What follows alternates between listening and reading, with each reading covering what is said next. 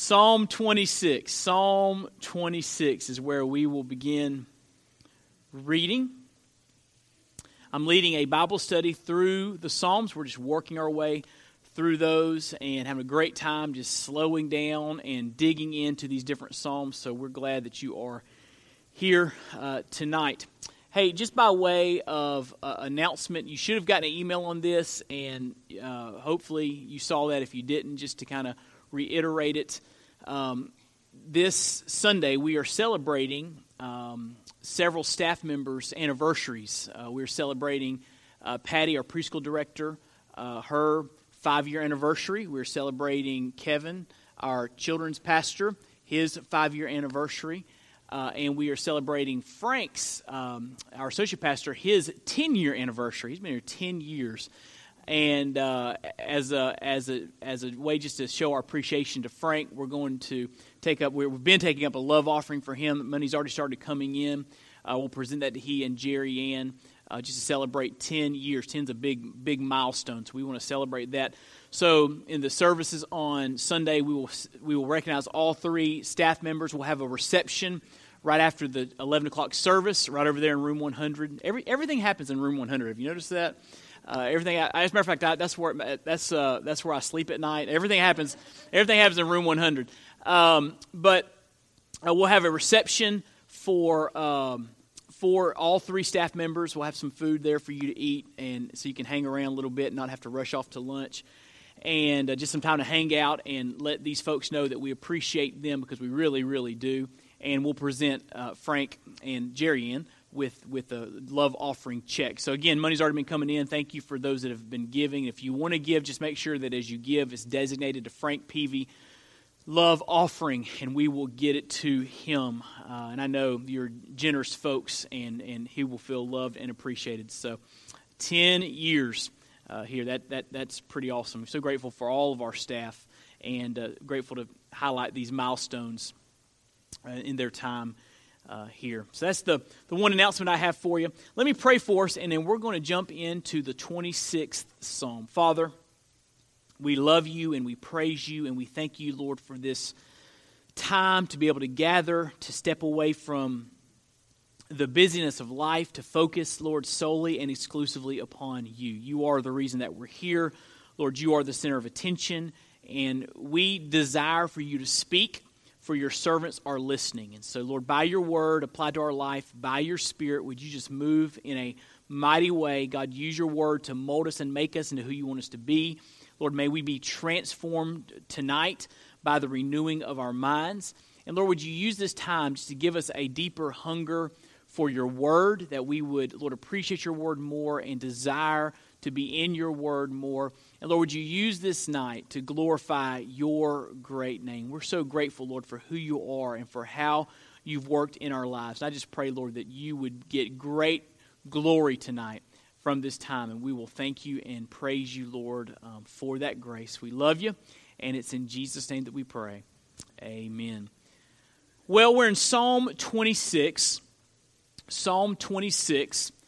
And before we get into the specifics on this psalm, I wanted to remind you of the summary of the Psalms, sort of a one-sentence statement that reminds us what the major theme of the Psalms are. Now, as you may or may not know, the Psalms are a collection of poems that were written to be sung. They were written to be accompanied by music, many of them, and to be used in corporate gatherings for worship. But here's the major theme of the Psalms. God, the true and glorious King, is worthy of all praise and prayer, thanksgiving and confidence, whatever the occasion in personal or community life. If you read through the Psalms, you see all sorts of emotions. About any emotion you can name is found somewhere in the Psalms. And we see psalmists dealing with different circumstances, different situations, different feelings, and yet they maintain a deep, abiding confidence in God. If they're on the mountaintop, they are praising God and hanging on to Him. If they're in the valley, they're praising God and clinging to Him. And so it's so important that we understand that God is worthy of our worship. God is worthy of our trust no matter what's going on in our lives. Amen? And the Psalms are great reminders of this reality. And so tonight we're in Psalm 26. And Psalm 26 is about firm footing for life. Firm footing for life. The way our concrete is poured in our garage, if it gets a little bit of moisture on it, I don't know if your garage is like this, it gets really, really slick. And if you are in a hurry and you hit that concrete and it's wet, you're going to go down. You're going to slip and slide at least a little bit. And I've slid all across that carport, that garage. And so it's easy to lose your footing in the right kind of circumstance. And this psalm is about maintaining your footing, having firm footing with anything that comes in this life. And so I've titled it, Firm Footing for Life. Don't you want to have firm footing for life? Look what it says in Psalm 26, verse 1. It's the Psalm of David. Vindicate me, O Lord, for I have walked in my integrity, and I have trusted in the Lord without wavering. Prove me, O Lord, and try me. Test my heart and my mind. For your steadfast love is before my eyes, and I walk in your faithfulness. I do not sit with men of falsehood, nor do I consort with hypocrites. I hate the assembly of evildoers, and I will not sit with the wicked. Hey, look at your neighbor real quick and say, should I be sitting by you? Just kidding. Don't say that. Don't do that. All right. I wash my hands in innocence and go around your altar, O Lord, proclaiming thanksgiving aloud and telling all your wondrous deeds. O Lord, I love the habitation of your house and the place where your glory dwells. Do not sweep my soul away with sinners, nor my life with bloodthirsty men, in whose hands are evil devices, and whose right hands are full of bribes. But as for me, I shall walk in my integrity. Redeem me and be gracious to me. My foot stands on level ground in the great assembly. I will bless the Lord. Now, I believe the major theme of this psalm is firm footing, or how to have firm footing. And I get that from the first and last verse of the psalm. Look what it says there in verse 1. Vindicate me, O Lord, for I've walked in my integrity, and I've trusted in the Lord without wavering. That phrase, without wavering, is literally, in the original language, without slipping. I shall not slip. I will trust in the Lord and not fall down. I will not slip down. And then look what it says, the last verse of Psalm 26, verse 12. My foot stands on level ground. I have firm footing. I'm not slipping and sliding with every wind and wave of life. I am standing firm. I'm standing on level ground. So this psalm is about firm footing, and it's so easy in life to lose your footing. Maybe you start doing some things you ought not to do, or thinking in ways you ought not to think, or getting around the wrong people, or life happens and circumstances change, and before you know it, you have slipped and fallen emotionally and spiritually, and you are reeling because of what life has thrown your direction. How do you have firm footing for your life? Well, I've given you here three necessities for a stable life. Three necessities for a stable life. If you want to live life with firm footing, you need these three things in your life. Number one, you need to place your life in God's hands. That's so important, isn't it? Place your life in God's hands. Look what it says in verse 1. David writing this, Vindicate me, O Lord, for I've walked in my integrity. I've trusted in the Lord without wavering. David here is calling for God's justice. When he asks God to vindicate him, he is asking God for justice. Look what it says down in verse 9. It says, Do not sweep my soul away with sinners, nor my life with bloodthirsty men, in whose hands are evil devices, and whose right hands are full of bribes. So David, at this point of his life, and again, we don't know what point of his life he's dealing with here, but at this point in his life, he feels like he's surrounded by evildoers, wicked men who want to hurt him, who want to destroy him. And so David's saying, hey, Lord, in the midst of all these evil folks that surround me, would you vindicate me? Would you give me justice? They're going to be swept away, but would you give me justice? Warren Wiersbe writes, Vindicate means give me justice to defend my reputation. David was a man of integrity, a fact that was affirmed by the Lord himself.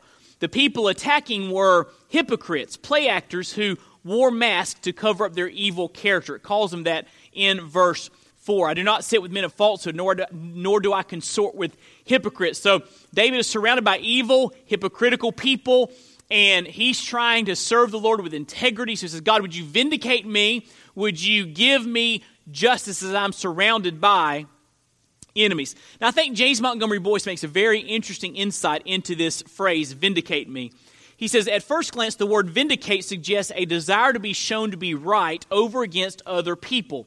I've been falsely accused. Show everybody that I'm really innocent.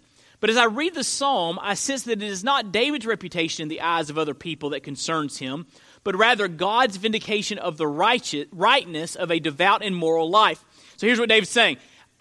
I'm trying to do the right thing, surrounded by people who are not.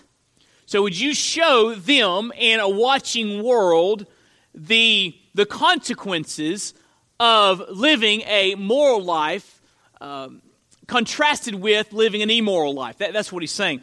He goes on to say, Boyce goes on to say, in other words, it is not his own reputation, but God's reputation that he covets. He's been trying to obey God. He is surrounded by many who think that he is foolish, just as we are surrounded by similar mockers of righteousness today. What he's asking is that God will show by the quality and steadiness of his life that a moral life is always best. Let me say that again.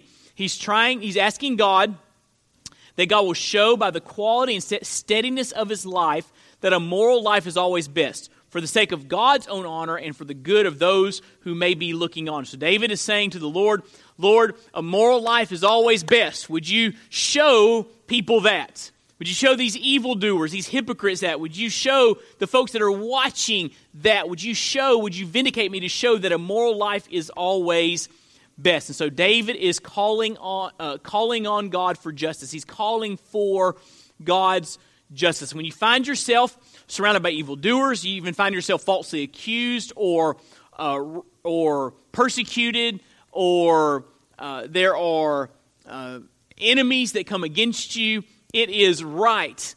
It is okay to pray for God to vindicate you in that situation, for God to show that you are on the right path and that the right path always ends best. So he is calling for God's justice here in this psalm. But also, David is waiting on God, and he waits on God by actively trusting God. Look what he says in verse 1. Vindicate me, O Lord, for I've walked in my integrity, and I've trusted in the Lord without wavering. I've trusted in the Lord without wavering. So he's waiting for God to act. He's asking for God to vindicate, to show justice, to deliver him from these evildoers. But notice, while he's waiting for God, he is actively trusting God. He says, I've trusted in the Lord without wavering. Look what it says in verse 11 of this same psalm. Verse 11, but as for me, I shall walk in my integrity, redeem me, and be gracious to me. So, Lord, as I'm waiting for you to vindicate me, as I'm waiting for you to show up and help me out, I'm asking you to help me to walk in integrity. I'm going to trust you. I'm going to serve you. I'm going to do the right thing. So David waits on God by actively trusting God. Look with me. Hold your place. But turn over to 1 Peter chapter 4. 1 Peter chapter 4.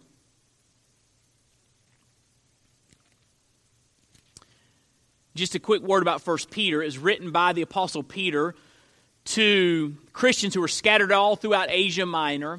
And this time period, the first century, these Christians in this area were experiencing persecution. They were going through very real trials. Peter calls them fiery trials because they were placing their faith in Christ and following Jesus. And they were suffering. And look what Peter says to them in 1 Peter chapter 4, verse 19, the last verse in that chapter. Therefore, so he talks to them about suffering.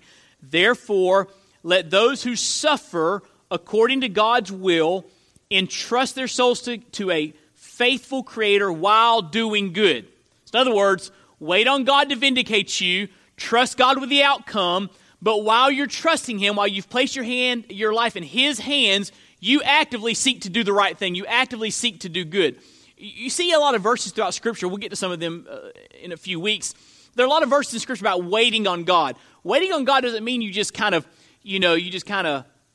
twiddle your thumbs and don't do anything. It means that you trust that God has your life in His hands. You trust that God's going to work it all out in the end. And while you're waiting for God to do that, while you're waiting to God to give you vindication, you're actively serving Him. You're actively trusting Him. You're actively walking with Him. And so this first necessity is so important. Place your life in God's hands. Trust Him. If you are going through difficulty, trust Him. If you're in the valley, trust Him. If you are surrounded by folks who are against you, trust Him. Place your life in God's hands. That's where your life belongs. Anyway, God will handle it better than you will. So if you want to have a stable life, learn to just trust God, to place your life in His hand and to pray for God to work it all out. The second thing about firm footing is live an examined life. Live an examined life. I can't remember the person that said it. Who said it? I'm trying to think of the man's name. Hold on a second. But it's a famous quote. But basically the quote goes like this.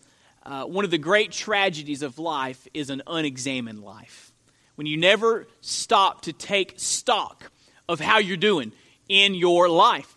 And if we don't live an examined life, we will not have firm footing. We will find ourselves slipping and falling because we are not standing for the Lord on His truth. So look with me back in Psalm 26.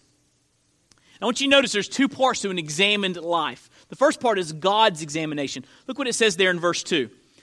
Prove me, O Lord, and try me, test my heart and my mind. So he's asking God, now watch this, he's asking God to examine him. He's asking God to show him how he's doing in his walk with God. Now, we see this often throughout Scripture. For example, hold your place. Return to Psalm 139. Psalm 139, verses 23 and 24. These were our VBS theme verses this year. Psalm 139. I love Psalm 139. And we'll get to this in a couple years. So I can't wait. I can't wait to preach it to you. But look what it says in Psalm 139, verses 23 and 24. Search me, O God, and know my heart. Try me and know my thoughts, and see if there be any grievous way in me, and lead me in the way everlasting. So the psalmist here, again, David is asking God to examine his heart. Now, here's a quick question for you. When was the last time you asked God for a spiritual examination of your life? Now, this can be kind of scary, and it's not always real pleasant, but it's necessary. Because if we don't let God examine our lives, we can live our lives with massive blind spots. And you know what blind spots do? Blind spots will eventually destroy you. I remember my first driving lesson with my dad. I'd got my learner's permit, and he took me out to teach me some things. Actually, I'd been driving. We lived out in the woods, and I'd been driving out in the woods. It was my first, on the highway driving lesson. And we got out on the highway, Highway 19, and we were driving down the road, and there was a car coming up behind me. And Dad said, I want you to watch that car in your rearview mirror. So I was watching it, and it got into the passing lane. He said, I want you to keep watching it. Tell me when you don't see it anymore in your rearview mirror. So the car was passing, and it got in the passing lane. I was watching, and all of a sudden it disappeared. He said, do you see it in your side mirror? And I said, no. He said, look over your shoulder. I looked. The car was right there. He said, even though you don't see it in your rearview mirror and you don't see it in your side mirror, the car's still there. So the lesson was, before you change lanes, check your what? Blind spot. Because if you don't check your blind spot, you'll get in a wreck, right? And guess what? It's the same way in our lives. If we don't address blind spots and we live with massive blind spots in our lives, then we are heading for disaster. And guess what? This is what we really encourage you. We all got blind spots. And probably folks around you know them better, know them even if you don't, right? Blind spots. So here's the deal. Ask God to show you those blind spots. That's what he's saying there. God, search my heart. Show me if there's anything in my life that needs to be addressed. Now, I've prayed this prayer before, and I pray it actually quite often, and it's a prayer that God always answers. You want a prayer that God will always answer? Do you want to hear it? You sure? So I'm like, what are you going to say, Wade? Here's a prayer that God always answers. I'll say, Lord, would you bring to the surface of my heart any impurities that don't belong there? Bring to the surface of my heart any impurities that don't belong there. Is there something in my heart that I'm not seeing? And when you ask God to show you that, He'll instantly begin to reveal things to you that are in your heart that you need to address. And so that's a great prayer to pray. God, surface in my heart any impurities that don't belong there, so I can address them. I can deal with them. You are asking God for His examination, and God is thorough, right? God is thorough. He will search your heart, try your thoughts, show you, as David asked, show you anything in your life that needs to be addressed. And so David's saying here, I'm surrounded by evildoers. I want to live a sure-footed, firm-footed life. And so God, would you examine my heart, show me if there's anything in my life that does not belong there. And hey, if God shows you something that doesn't belong there, what should you do? Stop doing it, right? I mean, the old Newhart skit, remember that? Stop it, right? Don't do it anymore. Stop doing it. Deal with it so you're no longer living with that blind spot. And so we see God's examination. But not only is there God's examination, there's self-examination. Look what it says in verse 3. He says in verse 2, "Prove me, O Lord, and try me, test my heart and my mind. For your steadfast love is before my eyes. I walk in your faithfulness. I do not sit with men of falsehood, nor do I consort with hypocrites. I hate the assembly of evildoers. I will not sit with the wicked. I wash my hands in innocence. I go around your altar, O Lord." Now, David's not bragging here about his life. David is really taking stock of his life. There's some things that I'm not doing, that the evil folks are doing. And he's examining his own life, self-examination. And one of the great spiritual disciplines that you and I can have is self-examination, where you take time to take stock of your life, right? That you're examining, how am I really doing? How am I doing my walk with God? Am I growing? Do I see sanctification? Do I see growing Christ-likeness? Do I see sins that I used to struggle with being laid aside? Am I winning more victories than I am experiencing defeats? How am I doing in my life? The New Testament speaks of an examined life, a self-examined life. As a matter of fact, it's over in 2 Corinthians 13, verse 5. Examine yourself to see if you're in the faith. I mean, just take stock of your life. Is there any fruit in my life? Am I truly a believer? Am I truly regenerate? Is there any reason for me to believe that Jesus lives in me and is changing my life? Examine yourself. We need to examine our life. That's self-examination. How am I really doing? And if you need some help in this, ask somebody that's close to you that you trust, and they can help you out with that part too, right? That's not always fun, but they can help you out with that. And so live an examined life. When we go to the doctor, we go for an examination, right? We want them to surface what the problem is, what the issue is. And here's what's interesting about doctors. I learned this language from Claire when she was in pharmacy school. She would study, and I'd hear her say some things and learn some things. But, when you go to a doctor or healthcare professional, you go with a presenting problem. Like, here's my issue. And then it's the doctor's job to figure out what's causing the presenting problem, right? That takes examination. And so a lot of us have these issues in our life, but we've never let God examine us or examine ourselves to see what's causing those issues, what the foundational issues are that are causing those things, those presenting problems in our life. So we need to live an examined life. So place your life in God's hands, live an examined life. Number 3, and this is so important, develop a passion for worship. Develop a passion for worship. Nothing will keep you as grounded, as sure-footed, as focus upon the Lord. And by the way, that's what worship is. Let me give you a quick definition of worship. Worship is setting your minds, write this down. I should have put this in your notes, but worship is setting your mind's attention, your heart's affection, and your will's allegiance upon the Lord. Worship is setting your mind's attention, your heart's affection, and your will's allegiance to the Lord. In other words, worship is saying, I'm engaging God truthfully. I'm worshiping Him in truth, who He is and what He says in His Word. I'm relating to Him based upon truth. I'm worshiping Him with my heart, my affections, my emotions are engaged in this worship of God. And true worship is responding, saying, Lord, here's my life. Use it however you want to use it. I surrender my will to you, your way.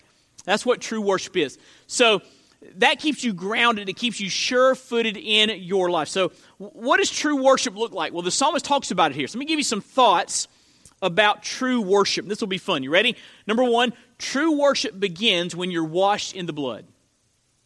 True worship begins when you're washed in the blood. And if you're not washed in the blood of Jesus, you're not really worshiping. You may be doing some religious things.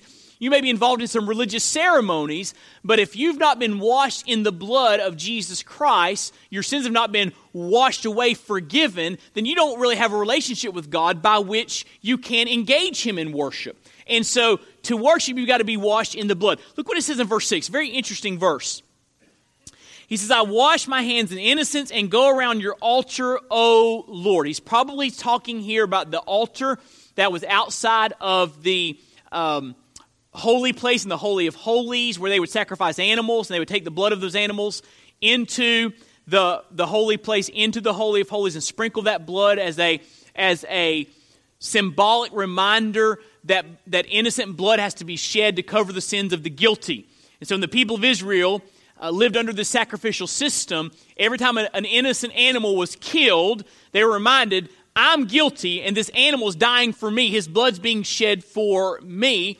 And it is based upon that atoning sacrifice that I am forgiven. Not based upon my goodness or my works, but based upon the sacrifice, that's how I'm forgiven. And all of this pointed to the ultimate sacrifice of Jesus Christ by which we experience true forgiveness. So the altar, the shedding of blood on the altar, was a picture of forgiveness, a picture of blood being shed for guilty sinners. So David here is saying, I'm not worthy to be in God's presence. I'm not worthy to worship Him, but I'm at the altar. Blood has been shed for me. It's a reminder of the ultimate sacrifice. Jesus died for my sins. He shed His blood for me so I could be forgiven. True worship begins when you're washed in the blood. Every time an animal was killed, it was a picture of the cross. It was a picture of blood sacrifice. And listen to me, here's what you need to understand. We're all sinners in need of a Savior. The Bible says there's none righteous, no, not one. And God is holy. He's perfect. He's a God of absolute moral perfection. The Bible says He's light. In Him there's no darkness at all. And so darkness can never abide in the presence of pure light. So we'll never be able to be in God's presence with unforgiven sin in our life.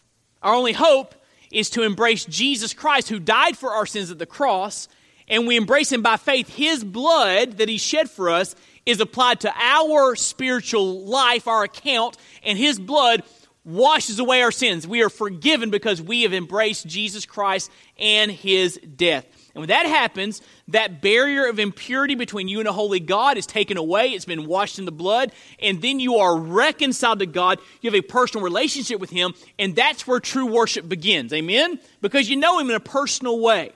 And so true worship begins when you're washed in the blood. The altar was a picture of the cross, the shedding of blood for the remission of sins. Secondly, true worship is unashamed. True worship is unashamed. Look in verse 7. It says, I wash my hands in innocence, which, by the way, probably speaks of the laver where the priest would wash their hands before they went into the holy place. And the washing of hands was symbolic that I'm not clean. I need cleansing before I can go into the presence of God. Another picture of the cleansing that Jesus offers us. But then he says, I go around your altar, O Lord, proclaiming thanksgiving aloud and telling all your wondrous deeds. Isn't that interesting? Proclaiming thanksgiving aloud. Aloud. How many of you have ever heard someone say, my faith is a private matter? You heard somebody say that? Raise your hand. Raise your hand. Have you heard somebody say that before? You will not find that in the Bible. That is an unbiblical statement. My faith is a private matter. I'm going to keep it to myself. You won't find the Bible says, bear witness, right? Speak of the great things God has done for you. Tell of His deeds among the peoples, among the nations. Be witnesses in Jerusalem, Judea, Samaria, the uttermost parts of the earth. So we're not called to live a private faith. we are called to live a public, unashamed faith. And he's saying here, I proclaim thanksgiving aloud. I'm not ashamed for people to know how grateful I am for what you've done for me. I'm not ashamed to let people know that I love you. That's what he's saying here. I proclaim thanksgiving aloud. True worship is unashamed. David was so unashamed in his worship that when the temple was being brought into Jerusalem, David, if you remember, was dancing before the ark. Remember that? He's dancing before the ark. And his wife, who was Saul's daughter, Michal, was watching through the window, and she thought David was making a fool of himself. As a matter of fact, she was royalty, right? She was King Saul's daughter, and that's not how nobility acted. You know, nobility needs to act with some decorum. And this guy, he's dancing. He's going to be a king, and he is a king, and he's dancing before the ark. What's the deal? He's making a fool of himself. No, David was unashamed in his worship, and you and I should be unashamed in our worship. I read an article just today, and the title of the article is interesting. It says, "Saved People Sing." That's the title of it. Saved People Sing. And you know, you get into a gathering of folks that are there for a church service, and there are songs being played and sung. And I don't know. I don't look at you. I have my back turned to you because I'm worshiping the Lord in my own personal life. So I'm not going looking at everybody, seeing how they're doing. But I know, because I've been doing this for a while. This ain't my first rodeo. I know that there's some people out there who are stoic and they would never let someone see them, actually singing words to God. They're too noble for that. Listen to me. People that have been redeemed from their sins by the blood of Jesus, who died on the cross for us, should be overflowing with worship that is not ashamed for anyone to know that they love Jesus. Amen? And so, true worship is unashamed. The people sitting by us in the pew should know, hey, we're not ashamed to say we love our Savior and we think He deserves praise. Our kids should not wonder whether or not we're excited about Jesus. They should be able to see it in our lives and in our gratitude. True worship is unashamed. That's what David says. He says, I'm proclaiming thanksgiving aloud. Hey, there's a great illustration of this over in Luke. What chapter is it? Is it chapter 18? Chapter 19? Maybe end of 19. But it's the passage about the just turn. I'll have you turn there. Turn to Luke 19 until further notice. Make sure it's the right passage.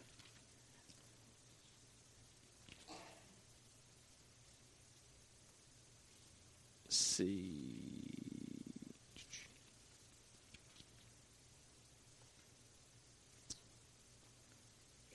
Oh, I'm sorry, Luke 17. Luke 17, verse 11. Luke 17, verse 11. Great verse here. A great passage. On the way to Jerusalem, Jesus, was passing along between Samaria and Galilee, and as he entered a village, he was met by 10 lepers who stood at a distance and lifted up their voices, saying, Jesus, Master, have mercy on us. When he saw them, he said to them, Go and show yourselves to the priests. And as they went, they were cleansed. Their leprosy was gone. Just supernatural, miraculous healing. Then one of them, when he saw that he was healed, turned back, praising God. Now look at this, with a loud voice, unashamed, a loud voice.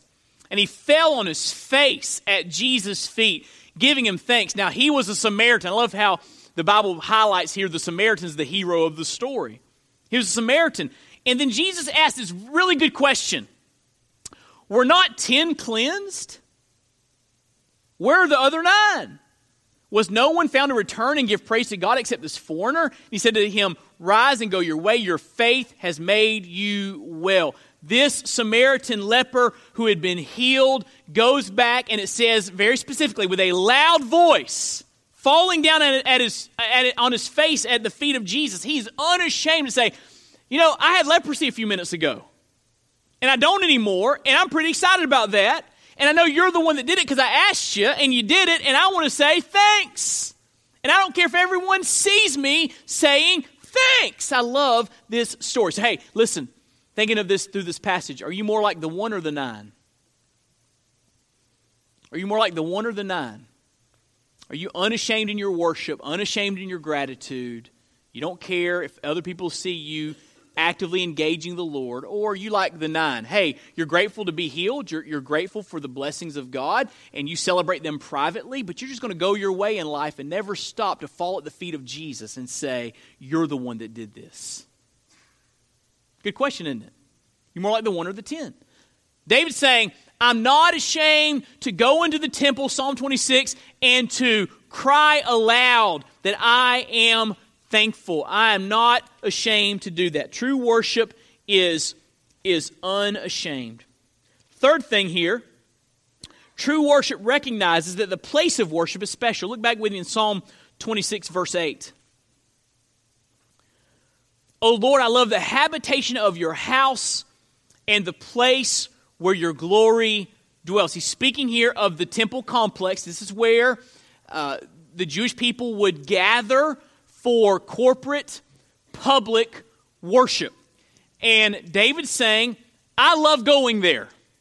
I love going to the temple because that's where you are in terms of meeting with your people corporately. That's where your people gather. And there's something special about that place. True worship recognizes the place of worship is special. And I believe we should recognize that as well. And we got to keep this in balance.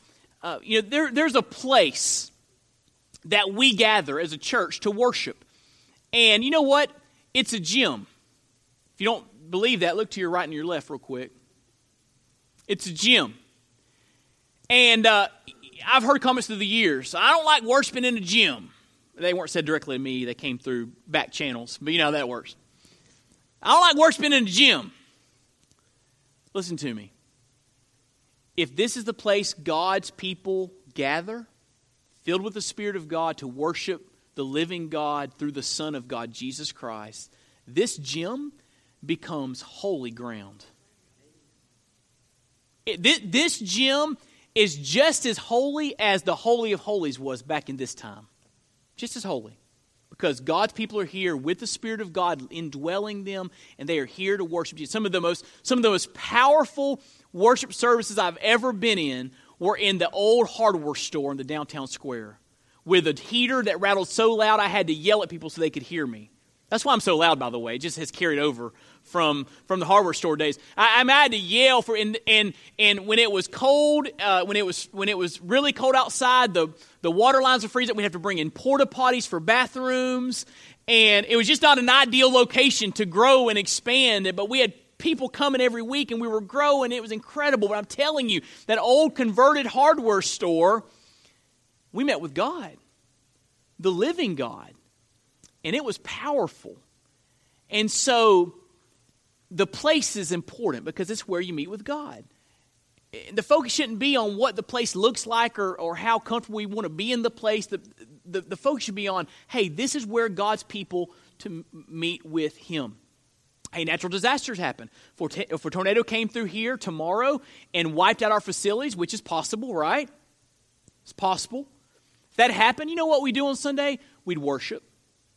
We'd find the oak tree out there or something, the parking lot, and we'd get together and we'd worship. And that place where we gather to worship would be special because it's where God's people gather. And he's saying here, I love to go to the temple. That's where your people gather. That's where your people gather to worship you. True worship recognizes that the place of worship is special. And I hope you have that sense of expectancy in gathering in a place with God's people to worship. The church I grew up in, Burton Baptist Church, was the church I grew up in, and they changed their name. It's now Cross Point Baptist, but they built a couple years ago. They built a new worship center, and it's really big and really nice. And Claire and I drove by not too long ago, and we noticed one times we were in Perry, we noticed that they had torn down the old worship center which is in front of the new one that they built. And I had just a little tinge of sadness. Worship's still happening. They're in a new building. That's wonderful. But you know what I remember? I remember the place. I remember being with God's people in that building. The building was nothing fancy, nothing really significant. It was a concrete block building that was painted white on the outside. And it was just nothing much to it. But it was a place. And what I remember is not the blocks. I remember God's people meeting to worship. How about you?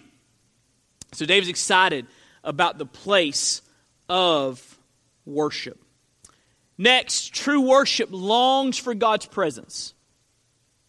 True worship longs for God's presence. Look what it says in verse 8. Oh Lord, I love the habitation of your house and the place where your glory dwells. The place where your glory dwells. There were times when God's people were worshiping Him in spirit and in truth, and they were living out the sacrificial system according to the law that God gave them in Leviticus. And they were observing the Day of Atonement and all of that, sacrificing animals and the scapegoat and the ox and the bulls, all that. There were times when God would come down in manifest form where He would allow them to see some of His glory. They call it Shekinah glory, the unveiled glory of God, where He would just come down and they could see His glory resting over the Holy of Holies. And the Bible says in those moments, His presence was so thick in the Holy of Holies, the holy place, that the priest couldn't even go in there. They couldn't even enter the place. It was just filled up with the awesome, terrifying presence of God. He would let them see just a glimpse of His glory. And David's referring to that. Hey, the holy place, the Holy of Holies, that's the place where your glory dwells. But here's the neat thing. Listen to me. Here's the neat thing. The Bible says that now the glory of God rests in us. Because in Christ, God comes to live on the inside of us. We are now the Holy of Holies. Amen? God lives on the inside of us. So in one sense, we always are living in the presence of God. That's why it says over in Hebrews, the Lord saying, I will never leave you nor forsake you. I'm with you always. Jesus said, even unto the end of the age. And so in one sense, if you are a redeemed believer in Jesus, if you've been saved, if you've been born again, God is always with you, and that'll never change. He's present in your life. He lives on the inside of you. Amen? Pretty awesome. Really incredible reality. But there is a sense where God can manifest His glory in a corporate setting. You see that in the book of Acts, Acts chapter 2, Acts chapter 4. You see these times where God's people gather to worship, and God just He makes His presence tangible, so people know He's there. And I don't know what that always looks like, but I do know that we should desire God's presence. When we gather in corporate worship, we bring God with us because He lives on the inside of us. But we should also long for God to move in such a way that our hearts are engaged, that we know He's near, that He's working and changing our lives and awakening our hearts to His goodness and His glory. We want God to move and manifest His presence in our midst. And there have been times that I've been in a worship service and there are just times God just kind of pulls back the curtains of glory, and He just lets you know He's there, and just in a way that you can't even articulate. You just know, hey, God is moving in this gathering. He's moving in a really special way today. I don't know what He's up to, but there's something here that's just kind of an unusual sense of His presence. I don't mean to sound too mystical, but if you've been walking with God for very long, you know that that's the case. There are certain times when you gather with God's people that God just seems to move in an unusual, powerful way. And David's here saying, I love your presence, and true worship longs for God's presence. I love, Lord, when you show your presence to us. Next thing, true worship happens individually and corporately. Look in verse 8. Oh Lord, I love the habitation of your house. Look what he says in verse 6. I wash my hands in innocence and go around your altar, O Lord. So David's using the pronoun I, the personal pronoun I. I love to worship you individually. But he mentions corporate worship here. He's very clear. Look what he says in verse 12. My foot stands on level ground in the great assembly I will bless the Lord. So again, he uses personal pronoun, but notice it's in the context of the great assembly. He's speaking very specifically here of gathering with God's people at the temple complex to worship God. Through singing, through praying, through the sacrificial system, they are worshiping God. Reading of Scripture, they are worshiping God. They are engaged in individual and corporate worship. True worship happens individually and corporately. So, there ought to be times when you worship God alone. It's just you and Him. Amen? It can happen on your knees in your prayer closet or on your vehicle, on your commute to work, or at your dining room table, or just anywhere. Because of Jesus and His shed blood, anywhere we go to Him in prayer is the Holy of Holies. So you can engage God anywhere, individually. And I hope you worship God individually. But there's also a dynamic that happens when God's people get together. That's called corporate worship. And I'm telling you, there's nothing that can duplicate corporate worship. And I've been to sporting events, and I've been to Disney World, and I've seen the best that our society can offer in terms of entertainment. I've been to Broadway plays. I've seen all that. And I've seen the best that our nation, that our society can offer in terms of entertainment. And listen to me, none of it comes even close to the dynamic that occurs when God's people get together. Doesn't even come close. Doesn't even compare. I mean, it's laughable that people go to such great lengths to try to engage people when we get to do it every Sunday and get together and have joy and excitement and life change, and our minds and our hearts are engaged together with God. Nothing can come close to that dynamic. That's why, now having said that, that's why, and this is the toe-stepping part of the sermon, that's why I just can't wrap my mind around someone that says, hey, I know Jesus, I'm saved, I'm just not into church. And what they mean by that is I'm not into church attendance. What? The corporate gathering of God's people to sing songs in the presence of God and to let Him speak to us through His Word and have fellowship with one another. I mean, nothing comes close to that. I mean, even though you have a mediocre preacher, nothing comes close to it, right? I mean, it's just exciting to be together and let God speak into our lives. True worship happens individually and corporately. Hey, here's a little tidbit. This will really help you. You ready? If you'll worship God individually, corporate worship will mean more to you on Sundays. I'm going to say it again. I don't think everybody's listening. If you worship God individually, corporate worship will be more exciting.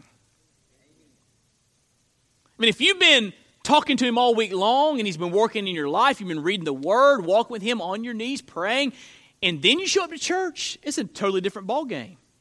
But if you've been ignoring God all week and just kind of making it through life, and you show up on Sunday, I mean, you shouldn't be surprised if you're having a hard time paying attention. You've been ignoring God all week long, right? Your spiritual senses have not been trained to focus on the Lord. So if you will worship God individually, I promise you that Sunday mornings will take on a whole new dynamic in your life. They really will.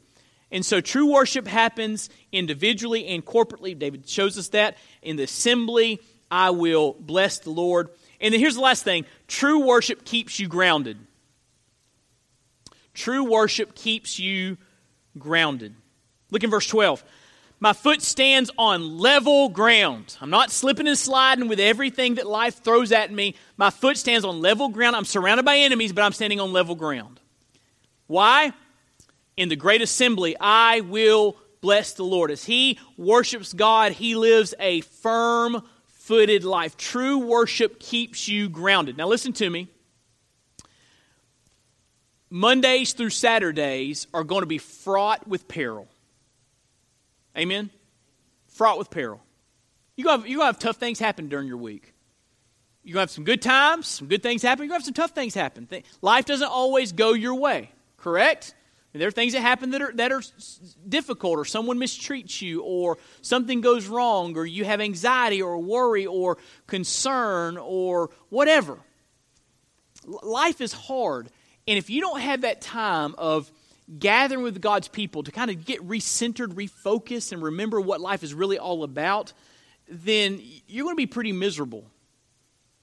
But if you will gather with God's people regularly and you center your heart on the Lord Jesus, you get back in the Word, you're building your life on the firm foundation of God's Word, you'll stay grounded. And the lows of life will not affect you the way they would if you were not focusing your heart upon the Lord. True worship keeps you grounded. True worship, listen to this, true worship gives you perspective. Right? I mean, there are some things in your life that look like they are overwhelming. But when you come on a Sunday or a Wednesday and you are reminded of how big God is, all of a sudden you think, God's got this. God can handle this. You've heard the phrase, stop telling God how big your problems are and start telling your problems how big your God is. Right? Corporate worship is a reminder, I serve a big God. He's my Father. He loves me. He provides for me. He protects me. He watches over me. He'll never leave me nor forsake me. And that reminder week after week after week after week grounds you. And you're not slipping and sliding with life. You are firmly grounded. You are on firm footing. Develop a passion for worship. By the way, you can read Psalm 73, which is a psalm about the psalmist looking around at his life. And he says, I look around. Tell me if you ever had this experience. He said, I look around and I see folks that are ungodly and they are thriving. They're doing great. They're not having any problems paying their utility bill. They got plenty of money. They're popular. They're wealthy. They're happy. They're joyful. Always got a smile on their face. He said, and then I'm trying to serve God. I'm trying to do the right thing, and I'm struggling. I can't hardly make ends meet. And I've got all these issues in my life. And so, God, I don't understand. That guy doesn't care about you. I love you. I'm trying to serve you. His life looks great. My life looks like it's a mess. I don't get it. You ever been there and may have had that thought before? But then he says something. Turn to it. Turn to Psalm 73. I want to show you this one verse. Psalm 73. And I'm going to close, I promise. This is extra. This is overtime. All right? Overtime. You know, when you have overtime, you get extra sports for free, right? You get extra sermon for free tonight. Psalm 73. Only one person laughed at that. Look at verse 16. He says, when I thought how to understand this, it seemed to me a wearisome task until I went into the sanctuary of God. Then I discerned their end. Isn't that awesome? The psalmist is saying, I didn't get it until I went to worship. And when I went to worship, it gave me the right perspective. Yeah, they look like they're having a ball, but their end is destruction. My end is eternal life. I'll take my path over their path every day. Amen? You got to look at the big picture. And worship helps you to remember the big picture. Worship grounds you in the proper perspective so you can handle and manage life with God's help as it comes your direction. Develop a passion for worship. So, if you want to have a firm-footed life, you want to build your life on the rock, place your life in God's hands, live an examined life, and develop a passion for worship. And the Lord will help you to stand firm in